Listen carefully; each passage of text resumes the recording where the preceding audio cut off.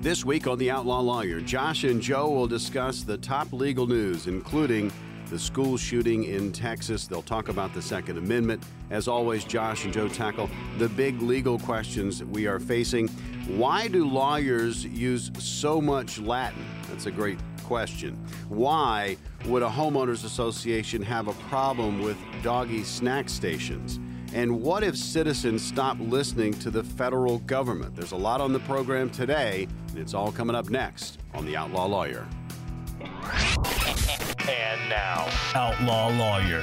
Welcome into The Outlaw Lawyer. Josh Whitaker and Joe Hamer. Whitaker and Hamer Law Firm, the power behind the program. They have offices in Raleigh, Garner, Clayton, Goldsboro, Fuquay-Varina, and Gastonia. They're the managing partners of the firm, and they are practicing attorneys here in North Carolina. I'm Morgan Patrick, consumer advocate. We're going to get into the legal topics, and there's a hot story right now. Everybody's talking about it again, the school shooting in Texas. We'll talk about the Second Amendment. That is coming up on the program. If you've got a legal situation that you are facing and you've got questions, I have a number for you, 800-659-1186. That's 800-659-1186. You can also email your questions to the Outlaw Lawyer, questions at theoutlawlawyer.com. Again, when you call the number, 800-659-1186, just leave your contact information, briefly what the call's about, and an attorney with Whitaker and Hamer will be in touch. And as always, check out the website, theoutlawlawyer.com. Gentlemen, we've got just a sad story to start off with. Yeah, Morgan, we always get together Wednesday mornings. That's when we're in the studio or remoting in or however we end up recording. And depending on how you listen to us, you might be listening to us as a podcast download, Thursday or Friday, or on the radio Saturday or Sunday. So we're always getting together on Wednesday morning. And of course, Tuesday, we had the shooting there in Texas, the school shooting. So that was just yesterday afternoon. So we've been reading about that just like everybody else is and watching everybody comment on that. But obviously, no matter what side of the political spectrum you sit on or what you feel about the Second Amendment, obviously a tragedy and not something you want to see. That's right, Josh. It's super somber, man. We usually come in and try to keep it pretty light when we start off and talk about a lot of kind of irrelevant things and get the show started. But it's tough to do that, man, in light of something like this. And it's like you said, it's just there's few things that really hit you as hard as something like this does, and it's just incredibly unfortunate. Well, just to give the background, Uvalde, Texas, elementary school there. Right now, the death toll is 19 children, 2 adults. The gunman, 18-year-old Salvador Ramos, and he was a high school student nearby, and apparently there was an incident with his grandmother, shot his grandmother. His grandmother is in critical condition. That's the latest, but it kind of hit the sports world. Head coach for the Golden State Warriors, they are in Texas. Steve Kerr's the head coach for the Warriors. They are in Texas. His father, back in 1984, was killed by Islamic extremists when Kerr was 18. He has been outspoken before. They had media availability yesterday afternoon before their game. Again, this is Coach Kerr. I'm not going to talk about basketball. Nothing's happened with our team in the last 6 hours. We're going to start the same way tonight. Any basketball questions don't matter. Since we left shoot-around, 14 children were killed 400 miles from here, and a teacher. And in the last 10 days, we've had elderly black people killed in a supermarket in Buffalo. We've had Asian churchgoers killed in Southern California, and now we have children murdered at school. When are we going to do something? I'm tired. I'm so tired of getting up here and offering condolences to the devastated families that are out there. I'm so tired of I'm tired of the moments of silence. Enough. There's 50 senators right now who refuse to vote on H.R. 8, which is a background check rule that the House passed a couple of years ago. It's been sitting there for 2 years. And there's a reason they won't vote on it, to hold on to power. So I ask you, Mitch McConnell, I ask all of you senators who refuse to do anything about the violence and school shootings and supermarket shootings, I ask you, are you going to put your own desire for power ahead of the lives of our children and our elderly and our churchgoers? Because that's what it looks like. It's what we do every week. So I'm fed up. I've had enough. We're going to play the game tonight, but I want every person here, every person listening to this, to think about your own child or grandchild or mother or father or sister, brother. How would you feel if this happened to you today? We can't get numb to this. We can't sit here and just read about it and go, well, let's have a moment of silence. Yeah, go Dubs, you know. Come on, Mavs, let's go. That's what we're going to do. We're going to go play a basketball game. And 50 senators in Washington are going to hold us hostage. Do you realize that 90% of Americans, regardless of political party, want background check, universal background check? 90% of us, we are being held hostage by 50 senators in Washington who refuse to even put it to a vote, despite what we, the American people, want. They won't vote on it because they want to hold on to their own power. It's pathetic. I've had enough. All right, that's Steve Kerr, head coach Golden State Warriors, yesterday before their game against the Dallas Mavs. Again, they were in the state of Texas. And at the time of that press conference, there were 14 fatalities at the elementary school. There are now 19, and there are 2 adults. Again, the shooter's grandmother is in critical condition. He shot her before he went to the school. So, and there's a background for Coach Kerr. Obviously, his father was basically assassinated by Islamic extremists in 1984 when he was 18 years old. He's obviously very emotional about it, but that clip right there has been played everywhere. And, yeah, everybody's talking about it, guys, so I know you want to chime in. Yeah, I think today, we have a little script. We have some materials that we always put together before we sit down and talk, and we're going to push some of that aside. I think we're going to just kind of review the Second Amendment and just in general talk about the legislation. You know, a lot of the news outlets are talking about stalled legislation in the Senate for some kind of background checks and things like that, and always a slippery slope, and it's a horrible situation. You know, I think Steve Kerr has made similar. He's one of those sports guys who like to leave the realm of sports and talk about what's going on in the news. And obviously, he's got a lot of personal reasons to be emotional about it. But you know, anytime something like this happens, you know, I think the folks who are able to look at it, you know, like, well, this has happened. You know, what do we need to do? We have a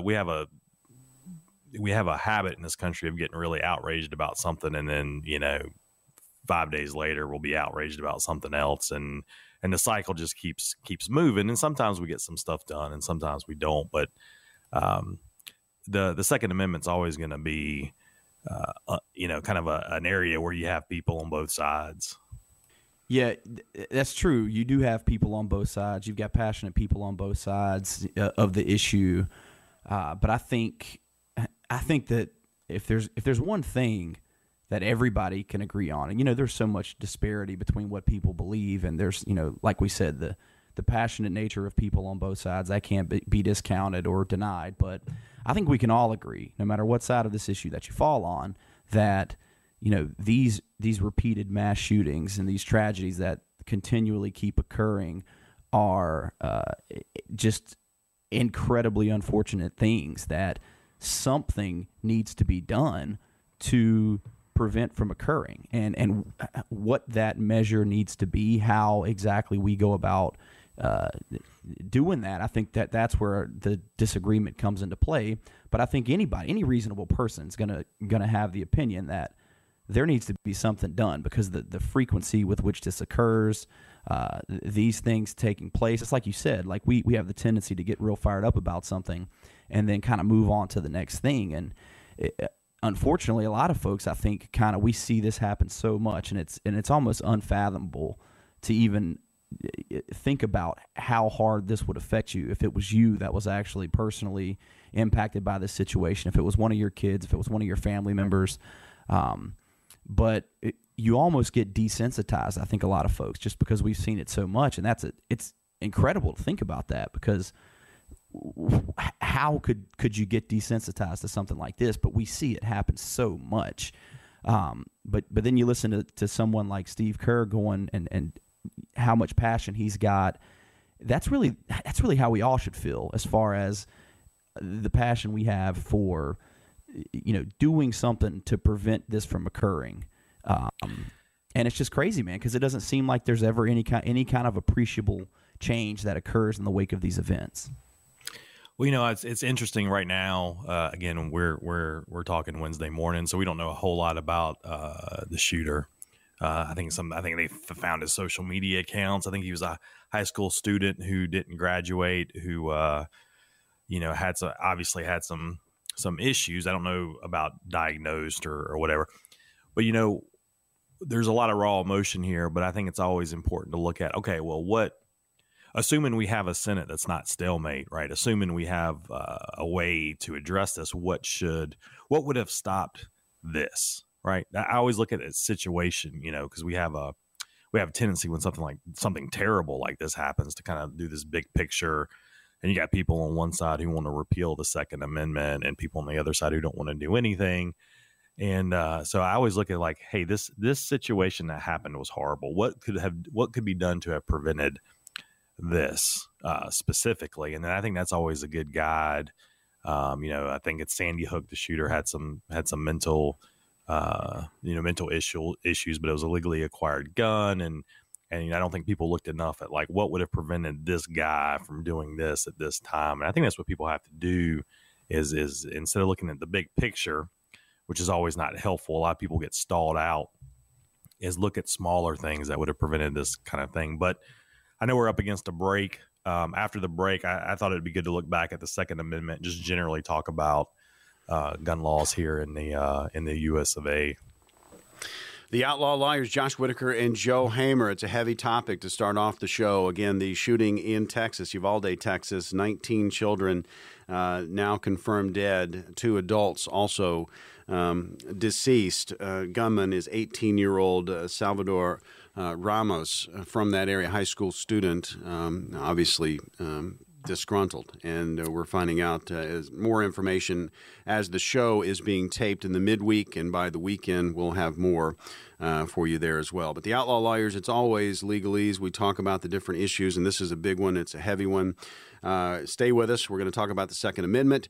If you've got a situation that you are dealing with and you need some legal advice, I've got a phone number for you, 800-659-1186. That's 800-659-1186. Just leave your contact information, briefly what the call's about, and an attorney with Whitaker and Hamer will be in touch. And you can always email your questions to the program, and we'll answer those on future broadcasts. Questions@theoutlawlawyer.com, and the website, check it out, theoutlawlawyer.com. We're back right after this.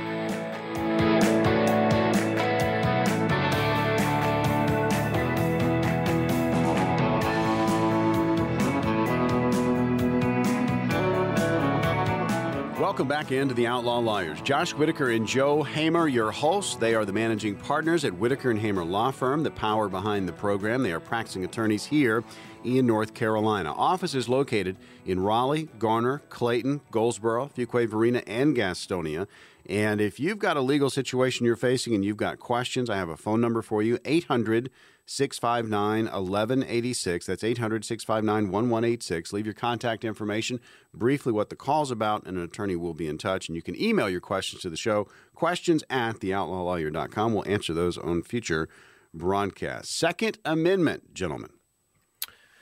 Morgan, so, anytime you're talking about gun laws, to get to the present of where we're at now, you got to always start in the beginning. And of course, we had a show a couple of weeks ago where we talked about abortion as an implied constitutional right. Again, we talked about how in the Constitution, we have enumerated rights, and abortion's not one of them. The court the Supreme Court over years read in a bunch of privacy rights, like implied rights. Like we think the Constitution should protect this, and we think that would have been their intent. And we talked about how the Constitution is, some people interpret it as a breathing, living document that changes as the times change, and that's kind of, when we talk about the Supreme Court leak and abortion maybe being overruled as a constitutional right, the big thing to think about, because I've seen some people juxtapose what's going on in the abortion debate with what's going on in gun laws. I've seen that a couple of times already.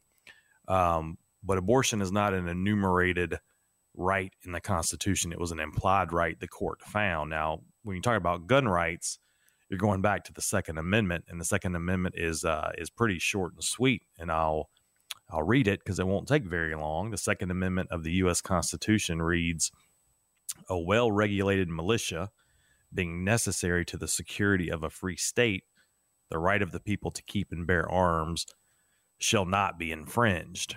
And that's it.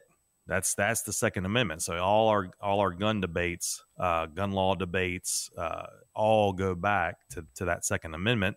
And I've never thought the Second Amendment was very confusing. I think it's pretty clear that the founding fathers, the drafters of the Constitution, it's very clear how they felt about everyone's right to own a firearm. And Joe, I know we've talked about this before a time or two, but always been pretty clear to me that that's kind of where we're starting from. Yeah, it's strange, man. You think about these amendments to the Constitution, and especially the Second Amendment that we're talking about here. And like you said, you've got one sentence, not even a super lengthy sentence at that. And from that one short statement, you get all of this debate, you get all of this conflict, you get all of these varying opinions, and it's just kind of nuts to think about that, and everything, how all of this kind of flows from this. Just when you boil it down, like you said, it's a straightforward and it's a very simple statement that like you said, the intent and what the founders, when drafting this statement, had in mind. I think I agree with you, Josh. It seems abundantly clear. But as we move through history, as society changes, as you have the evolution of our society, you see changes to the way that this is, and you see clarifications, you see cases that come out and interpret it differently, and you just it kind of blows your mind thinking about how much interpretation there has been and how much debate there has been over something that is, such a short statement that, like you said, is just it has a very clear intent. And Joe, I would add, again, I think the amendment reads pretty clear, but the right of the people to keep and bear arms, and arms, what does that mean?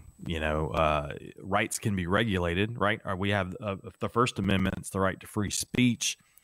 And that's limited, that's regulated. You can't, there's dangerous speech. You can't, shout in theater. There's things you can't do. And so that always ends up being the argument. Well, this is an unlimited arms, right? You can't own a nuclear weapon, right? You shouldn't be building bombs in your house. That's a danger to everyone around you. And so there's, the court regulates this right when cases come before the Supreme Court, and different states regulate firearms different ways. I know we've talked about the New York case.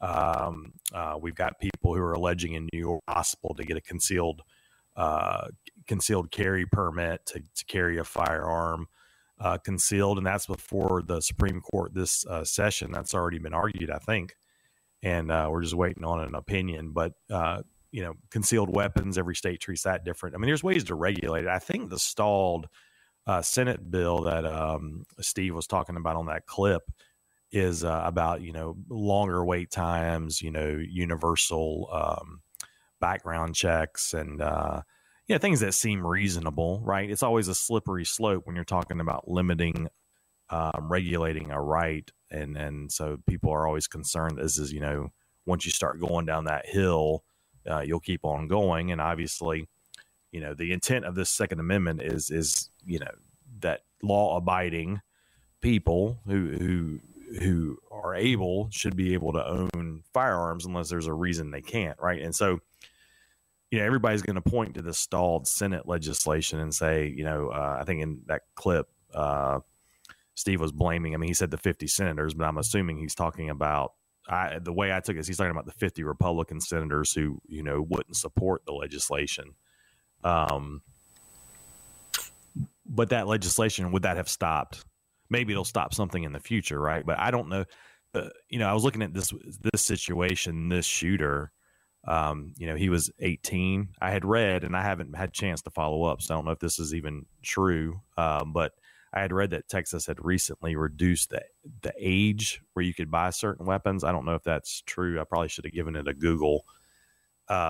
Age limits on certain things. That's something people could look at. That's not, too intrusive to the right. Maybe an 18-year-old shouldn't be able to legally buy multiple AR-15s. Maybe that's something that we should look at. But there's lots of ways you can regulate a right. For a long time, you couldn't buy automatic or semi-automatic weapons in certain states under certain laws, and so there's always been regulation. I know our Congress right now isn't known for getting things done, but it seems like maybe some limited regulation is maybe in order. But I guess that's up for debate. It depends on what side you fall on. Yeah, and that's the thing, man. There's I think one of the issues we see is you got a lot of folks who just have distrust of our government, regardless of which side of the coin, whether it's a Republican or a Democrat that's going to be in office, you're going to have folks on the other side that are going to distrust that person, sometimes solely based on just the name, the fact that they are a Republican or a Democrat. And through that distrust, you see folks who are going to be wildly resistant to any kind of regulation, especially if something like this that people hold to be so important. There's people who this is the most important thing in the world to them, and it's like you said, Josh, you got to kind of look at it from the perspective of what would have actually prevented this. Would this bill that, Steve Kerr is talking about have been able to prevent this? But I think it's more of, regulation is one piece of that. And like you said, any right can be regulated in a reasonable manner. And, we as a society have a vested interest in a lot of these rights being regulated to an extent. And now you never want to see overreach of that or abuse, but we should question regulation, but we shouldn't be, completely, diametrically opposed to any kind of regulation whatsoever, because there's regulations that are definitely in the interest of the greater good and the public welfare. But I think it's more than just regulation. I think this is a multifaceted issue, and, background checks may not have prevented a lot of these things from occurring. There's other pieces of the puzzle, and I don't have the answers. Don't get me wrong. I do not have the solution, but I think it's a multifaceted solution that goes beyond just simple legislation to kind of start really curbing. Well, Joe, I always get put off. I get really put off with like people who are like far right. We don't need to do anything. We need to do less. And then the people on the far left who are like repeal the Second Amendment, right? Because neither one of those is really the way to go. I don't think in America anytime soon. Not repealing the Second Amendment, and I wouldn't advocate for that either. I don't think that's the way. I don't think that's the way to go. But I think when people can take a tragedy like this and reasonable people can sit down, I mean, there's reasonable small scale things that can be done to start to take steps to kind of prevent this. But, I always go back to, I can't remember who I was hearing say this, but, what he did is illegal, right? I mean, it's a murder is illegal, and you try to deter crime, you make it illegal. But it's always weird for me to think about what else do you have to do to prevent crime, right? It's already illegal, right? You have to take the step to prevent, things happening. But anyway, I know we're up against the break, and we won't spend the whole show talking about the second. I figured like we needed to spend at least some time, so we're probably going to move on to some new topics after the break, maybe that aren't quite as heavy, but that doesn't mean the tragedy is any less important. But we do have some other things to talk about today, Morgan. Yep, the Outlaw Lawyers, Josh Whitaker and Joe Hamer. You can find them at Whitaker and Hamer Law Firm. They're the managing partners there. They're practicing attorneys here in North Carolina, and they host this radio show. They've got offices in Raleigh, Garner, Clayton, Goldsboro, Fuquay Varina, and Gastonia. If you are facing a legal situation and you've got questions, I've got a phone number for you. It's 800-659-1186. That's 800-659-1186. Leave your contact information, briefly what the call is about, and an attorney with Whitaker and Hamer will be in touch. And you can always email your question to the show. We'll answer it on a future program, and that's questions@theoutlawlawyer.com. Again, questions@theoutlawlawyer.com, and check out the website, theoutlawlawyer.com. We're back with more right after this.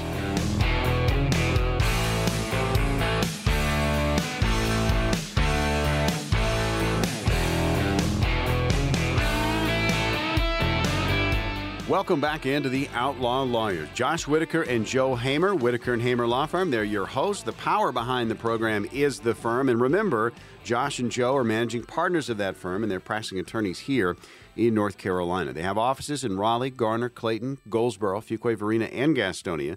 And if you've got a legal situation you're facing and you've got questions, I've got a phone number for you, 800-659-1186. That's 800-659-1186, and just leave your contact information, briefly what the call's about, and an attorney with Whitaker and Hamer will be in touch. Also, you can email your questions to the program, questions@theoutlawlawyer.com. All right, gentlemen, we're off the heavy and we're into the show. I know you guys want to start off with some sports. I know the Hurricanes they're in it, but the Rangers are back in it.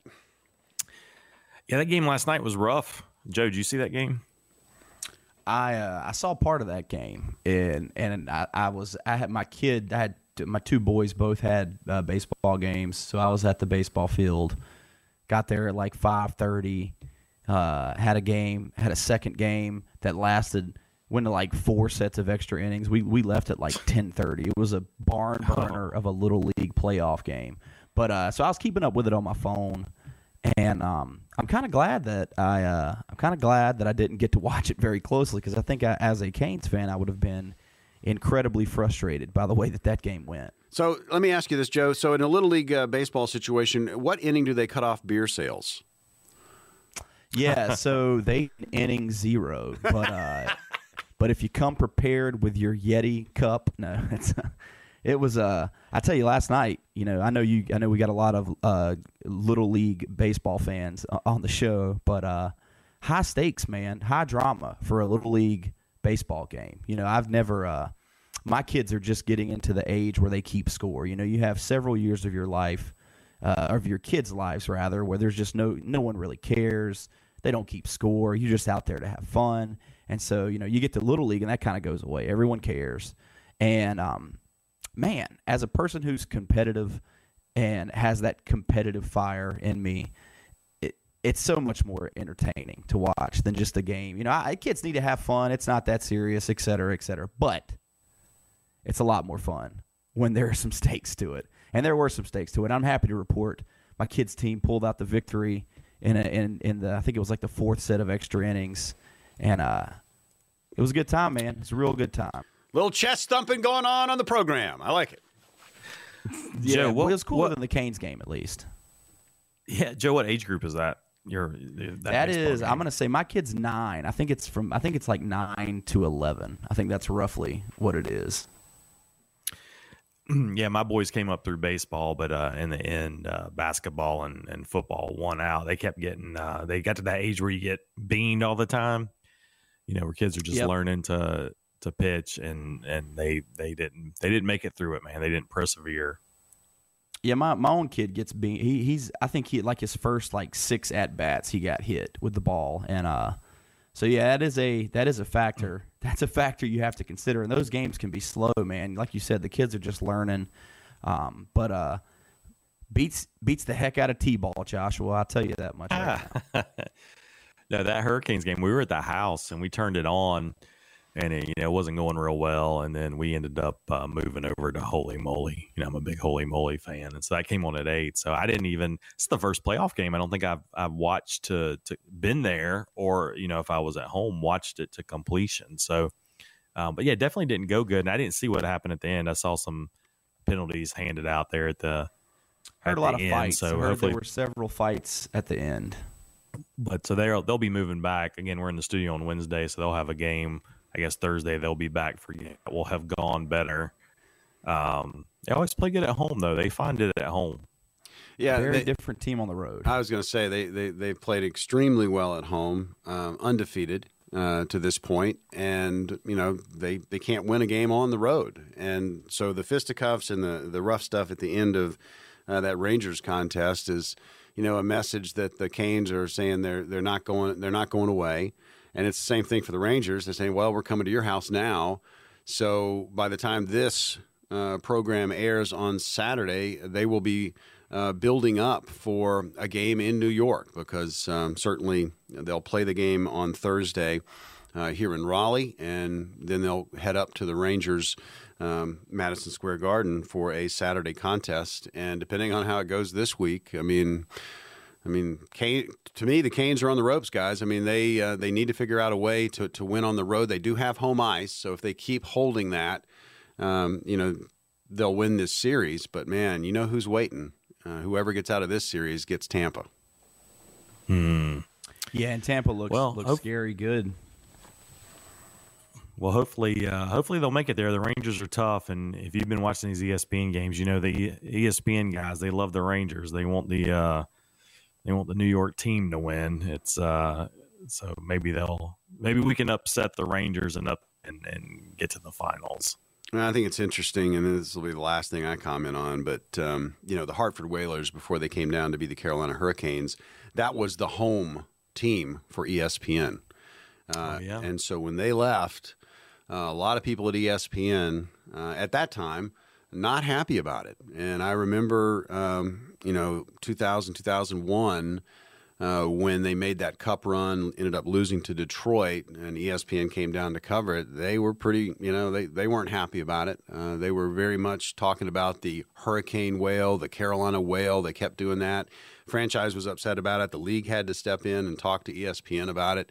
And then 06, 07, they make the run and win it. And boy, I tell you, it was like pulling teeth for some of the ESPNers to talk positively about the Hurricanes, because they're the former Whale. And so that seems like it's lingering too, man. I mean, how long have we been here? There's remnants of that, in the commentary, and you always, I think we as fans, we're always guilty of assuming like commentary is biased against your team, but I think so. There's some lingering. I don't know if that's ESPN based, or if it's the folks calling the game for ESPN have like Ranger. I don't know what it is exactly, but I don't really like it, man. Well, teams move, and we all need to move on from that. And let's hope that the Hurricanes can right the ship, or have righted the ship on Thursday, and they're headed into a Saturday matchup where they can close out the Rangers. We'll have to wait and see. Well, guys, I had originally planned to talk about or spend some time discussing. I try to read a lot of different, especially for the show, I try to read a lot of different news outlets. I read more traditional newspapers, even if I don't have the newspaper in my hand. That's the things I gravitate towards. But I was reading an opinion piece, an editorial out of Missouri. I don't know how I found it or got to it, but it had some interesting. It had some interesting pieces in there, but basically the editorial, the opinion they put out there is, what if it was in light of the abortion leak? I think that's what kind of drove the writer, the author, to this conclusion. But it could just as easily have a gun rights overtones, and they do talk about gun rights in here. But it was like, what if the states, what if the citizens just stop listening to the federal government? And so they laid out a couple of things. Like, one, many states are legalizing marijuana. The feds haven't decriminalized it, right? It's still a federal criminal charge, certain possession. And the states where they've legalized marijuana sales, that's a whole industry, right? it's sprung up all over the place. And I don't know. Did you ever read, Joe? I've read a couple of that lately, but when Colorado and some of the first states that legalized not even medicinal marijuana, just marijuana sales to the general public. These marijuana retailers, right? They couldn't use banks, right? Banks were afraid to do business with them since it was, federal profits from a legal activity, at least in the eyes of the federal government. And so I think a lot of these folks had like warehouses full of cash with private security and things like that. But definitely that's one example where states have just said, we don't care what the federal government says in our borders. This will be legal, and we're not enforcing it. And the feds have allowed that, right? The feds don't really enforce this, but yet the law hasn't changed. And that's we're kind of gotten used to it. When that first happened, that was kind of a novel situation. I don't know if you remember that. I don't know how old you were when that happened. Josh, I'm not a young child boy to this day. I do remember. I do remember that. And you mentioned folks dealing in marijuana. Even more recently, some of the folks that are dealing in CBD and hemp and things like that have faced some of the same issues where there's just some kind of uncertainty there. And like you said, by and large, the federal government not enforcing a lot of those prohibitions, but there's still an inherent at any point they could, and like you said, I know folks who are kind of in industry that were just like you said, they didn't want to use banks. They couldn't use traditional methods of payment just because they were worried about some kind of seizure of those assets, of the money they were making. And I think it was a real problem for folks. And I think to a lesser degree may still be somewhat of a problem for folks. But it's an interesting thing to think about. What if you just have states that basically just say, screw this, we don't care anymore. How does that play out? All right, Morgan. Well, I know we're again coming up against the break. I want to continue this discussion when we get back, because it goes into a couple of other things and it's kind of relating to some of the bigger news stories of the day. So we'll keep going here after the break. All right, the Outlaw Lawyers, Josh Whitaker and Joe Hamer, Whitaker and Hamer Law Firms, where you can find them. They're the managing partners there and practicing attorneys here in North Carolina. Offices in Raleigh, Garner, Clayton, Goldsboro, Fuquay, Varina, and Gastonia. If you've got a legal situation and you've got questions, I've got a phone number for you, 800-659-1186. That's 800-659-1186. Just leave your contact information, briefly what that call is about, and an attorney with Whitaker and Hamer will be in touch. You can also email your questions to the program, questions@theoutlawlawyer.com, and we'll answer those on a future program. And check out the website, theoutlawlawyer.com. We're back right after this.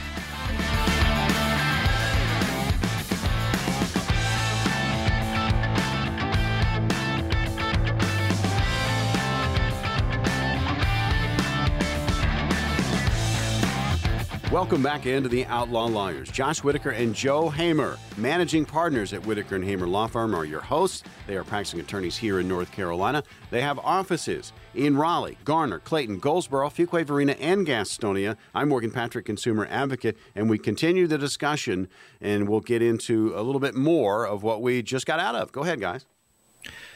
Yeah, this was an interesting editorial out of a Missouri newspaper, and I didn't write down the title. I didn't write down the author. I usually like to give people credit when we talk about what the ideas that they've kind of put out there. But this one, the author proposes, what happens when states and citizens just stop listening to the federal government. So we spent some time talking about legalized marijuana sales, because that's a good example. Feds are very clear it's illegal. They're not enforcing it. And states have kind of just run with it as something that they just govern on their own. So here in North Carolina, marijuana sales is not something that we're seeing, but we've got some neighboring states that are getting into that, and the feds haven't reacted. The feds haven't enforced their laws that prohibit that kind of thing. And so this is one good example of where we're just not listening to the federal government. We just decided, hey, it's okay, and the federal government will either catch up or they won't. And this editorial was in light of the abortion issue and the possible reversal of Roe v. Wade.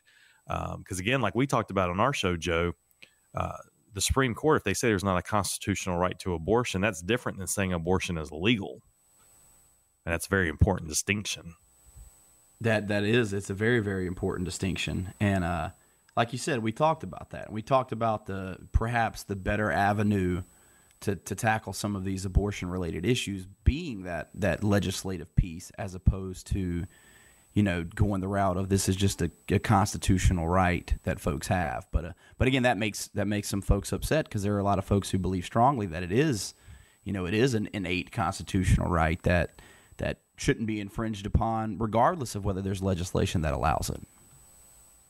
Right. So you'll see some states, New York and California. There'll be a lot of states where it's going to be legal. Abortion is not going to be a crime, and it'll be legal to seek out and receive an abortion.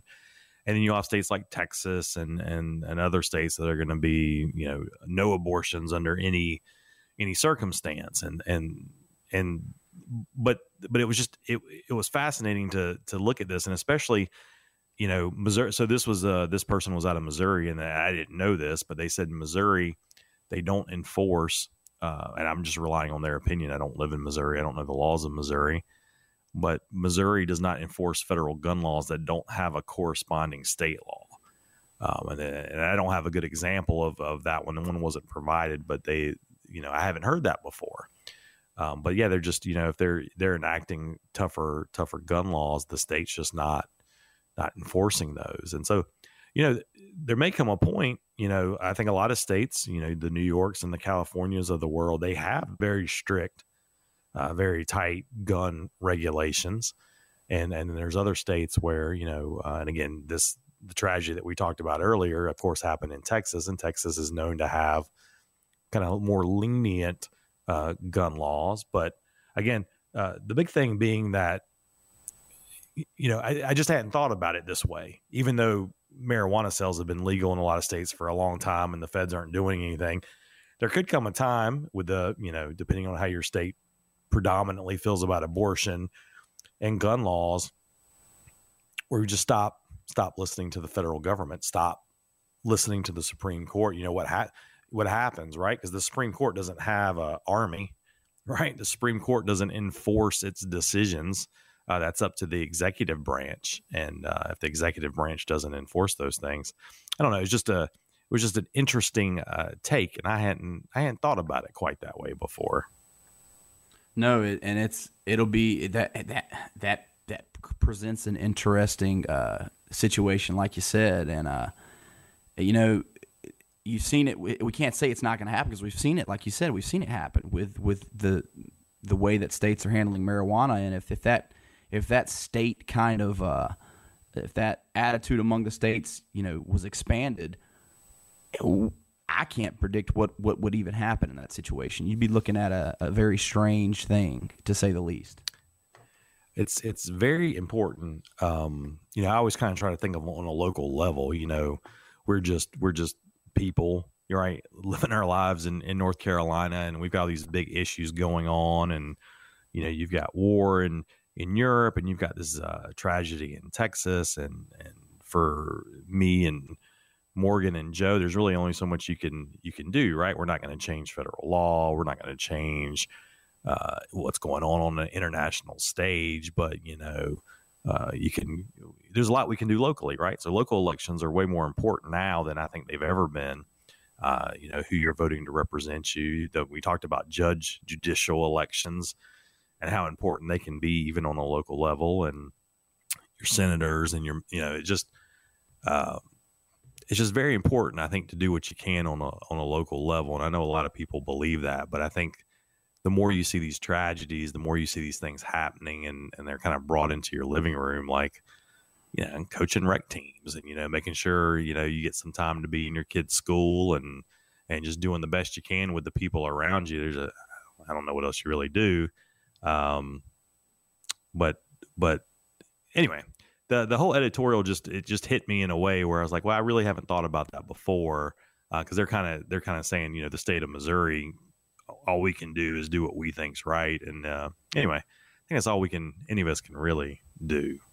The Outlaw Lawyers, Josh Whitaker and Joe Hamer. You can find them at Whitaker and Hamer Law Firm. They have offices in Raleigh, Garner, Clayton, Goldsboro, Fuquay Varina, and Gastonia. They are the managing partners of the firm. They are practicing attorneys here in North Carolina. And folks, if you've got a legal situation you are facing and you have questions, well, I have a phone number for you. You can call it. You can get some answers. Here it is, 800-659-1186. That's 800-659-1186. And just leave your contact information, briefly what that call's about, and an attorney with Whitaker and Hamer will be in touch. And you can always email your questions to the show, questions at theoutlawlawyer.com. Well, we're back to wrap up the program for this week, coming up.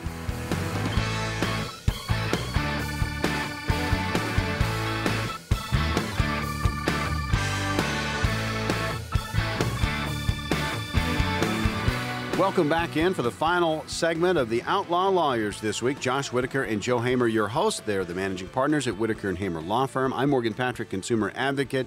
And I want to remind you that Josh and Joe are practicing attorneys here in North Carolina. Offices conveniently located Raleigh, Garner, Clayton, Goldsboro, Fuquay Varina, and Gastonia. And if you have a legal question of your own, you can always call and get an answer. 800-659-1186. That's 800-659-1186. Leave your contact information, briefly what the call's about, and an attorney with Whitaker and Hamer will be in touch. And you can email the question to the show, questions at theoutlawlawyer.com. Gentlemen? Well, you know, we didn't hit all of our teaser questions this week, Morgan, because we had so much to talk about. But one thing I did, I always like to end on a lighter note. But one of the things I did see, I saw an article that was just talking about how Latin, how attorneys always use Latin. I remember before I wanted to be an attorney back in high school days, and people was like, oh, if you want to be an attorney, you need to take Latin, and that'll be super helpful to you. And I did. I fell for it. I took Latin for 2 years in high school. I don't know that it really helped me that much as an attorney, though. Joseph, did you ever take Latin as a foreign language? Josh, I didn't. I did not take Latin, but it may not have helped you be a better attorney. But I think you're a fantastic attorney without having some Latin. I appreciate it. Regardless, but yeah, I mean, a lot of Latin terms pop up in the day-to-day of an attorney's life. So having some familiarity with that, it does not hurt. But again, there's but so much Latin that can be inserted into the legal world at the end of the day. 2 years of study, man. I'm proud of you for that. But yeah, I don't know that it's overly helpful. Well, I don't know that it was, but I wanted to go over a couple of legal terms that we see or that come up a lot anyway. But I think the one I was starting thinking the one I see the most often. And I think the one I see most often is reference to something being ex parte, a motion, an argument, a filing, but something being ex parte. You know what that means, Joe? I'm going to quiz you. Do you know what that means? I do, Josh. And, you know, it can actually mean a couple of things depending on the way that it's being used. But in general, ex parte really refers to something that is of the benefit of one party in a legal case. So it's usually a decision that's made in favor of a party without really waiting for an opinion from the other side. It can also refer to improper contact with a party or a judge. So like if you have an attorney meeting or someone meeting with a party or a judge without a lawyer from the opposing side being present, that can be referred to as ex parte as well. So it has a few different meanings depending on the context. Yeah, and then one we've seen, we've talked about this one a lot because I think when we first brought it up, we had to think about it because we don't deal with it every day. But remember when we talked about a writ of mandamus? Mandamus is man, that was one of my term. favorite ones as well. So the word mandamus, literally meaning we command. It's basically an order from a higher court to really any public official or government agency or a lower court to complete a specific action. And it can't be used to make a court or that official do something that's against the law, but it can be used to order lower courts into making a decision or ruling when they've basically previously refused to give any kind of a ruling or judgment on it. Yeah, we talked about that in connection with the Leandro case. There was a judge that was speculating that they could write a writ of a mandamus and order funding for schools, even though that's a legislative function. So we have talked about that one a time or two. One you hear a lot in everyday practice is de novo. And so de novo means, is a common one for sure.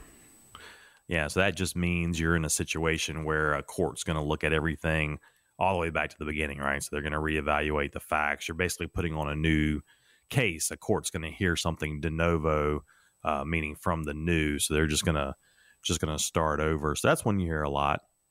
And then pro se comes up a lot, and as pro se can be good or bad, but that's when we see a time or two, Joe. Yeah, that's one that you see a lot of non-attorney folks may be familiar with that term, because pro se basically meaning on one's own behalf. It can also be translated to mean for oneself, and it refers to basically when you have a litigant or a person who has been charged with something who decides to represent themselves in court without the assistance of an attorney. So, any defendant or party in a legal case, they do have the right to refuse legal counsel and self-represent themselves, although we as attorneys don't necessarily advise that to be the way you go. Yeah, and there's some statutes in North Carolina where you can't be pro se, right? So if you're in certain situations, if you're an entity, if you're a corporation, you're an LLC, and you're being sued or suing someone, there's certain times that you can't be pro se. You need to retain counsel, but small claims court, a lot of times you see a lot of pro se folks, plaintiffs and defendants representing themselves. It's kind of what to a large extent small claims is designed for. So you'll see there's evictions and the he said, she said, and breach of contracts under a certain amount. So that's usually where you see most of the pro se language. And then I think I had one more on this list, habeas corpus, which is one that you don't hear very often. But when you use that one, Joe, is that one doesn't come up in your day-to-day practice very often, I don't think. It does not come up in my day-to-day practice very often. The literal translation is that you have the body. So I feel like that can describe me. But it usually refers to a writ of habeas corpus, which is something that's used by courts to determine whether or not the detention of a prisoner is valid. So when a court issues a writ of habeas corpus, that prisoner or detainee, in the case of someone who's admitted in like a mental health facility, will be brought before the court, and their case is reviewed. Good stuff, gentlemen. The Outlaw Lawyers, we have another one in the books. We got a Latin lesson right there at the end, but very interesting because we do hear those terms all the time. If you've got an issue that you are facing legally and you've got questions, call this number, 800-659-1186. That's 800-659-1186. Leave your contact info and briefly what that call's about. An attorney with Whitaker and Hamer will be in touch. And you can also email your questions to the show, questions@theoutlawlawyer.com. We're back next week with more of The Outlaw Lawyer.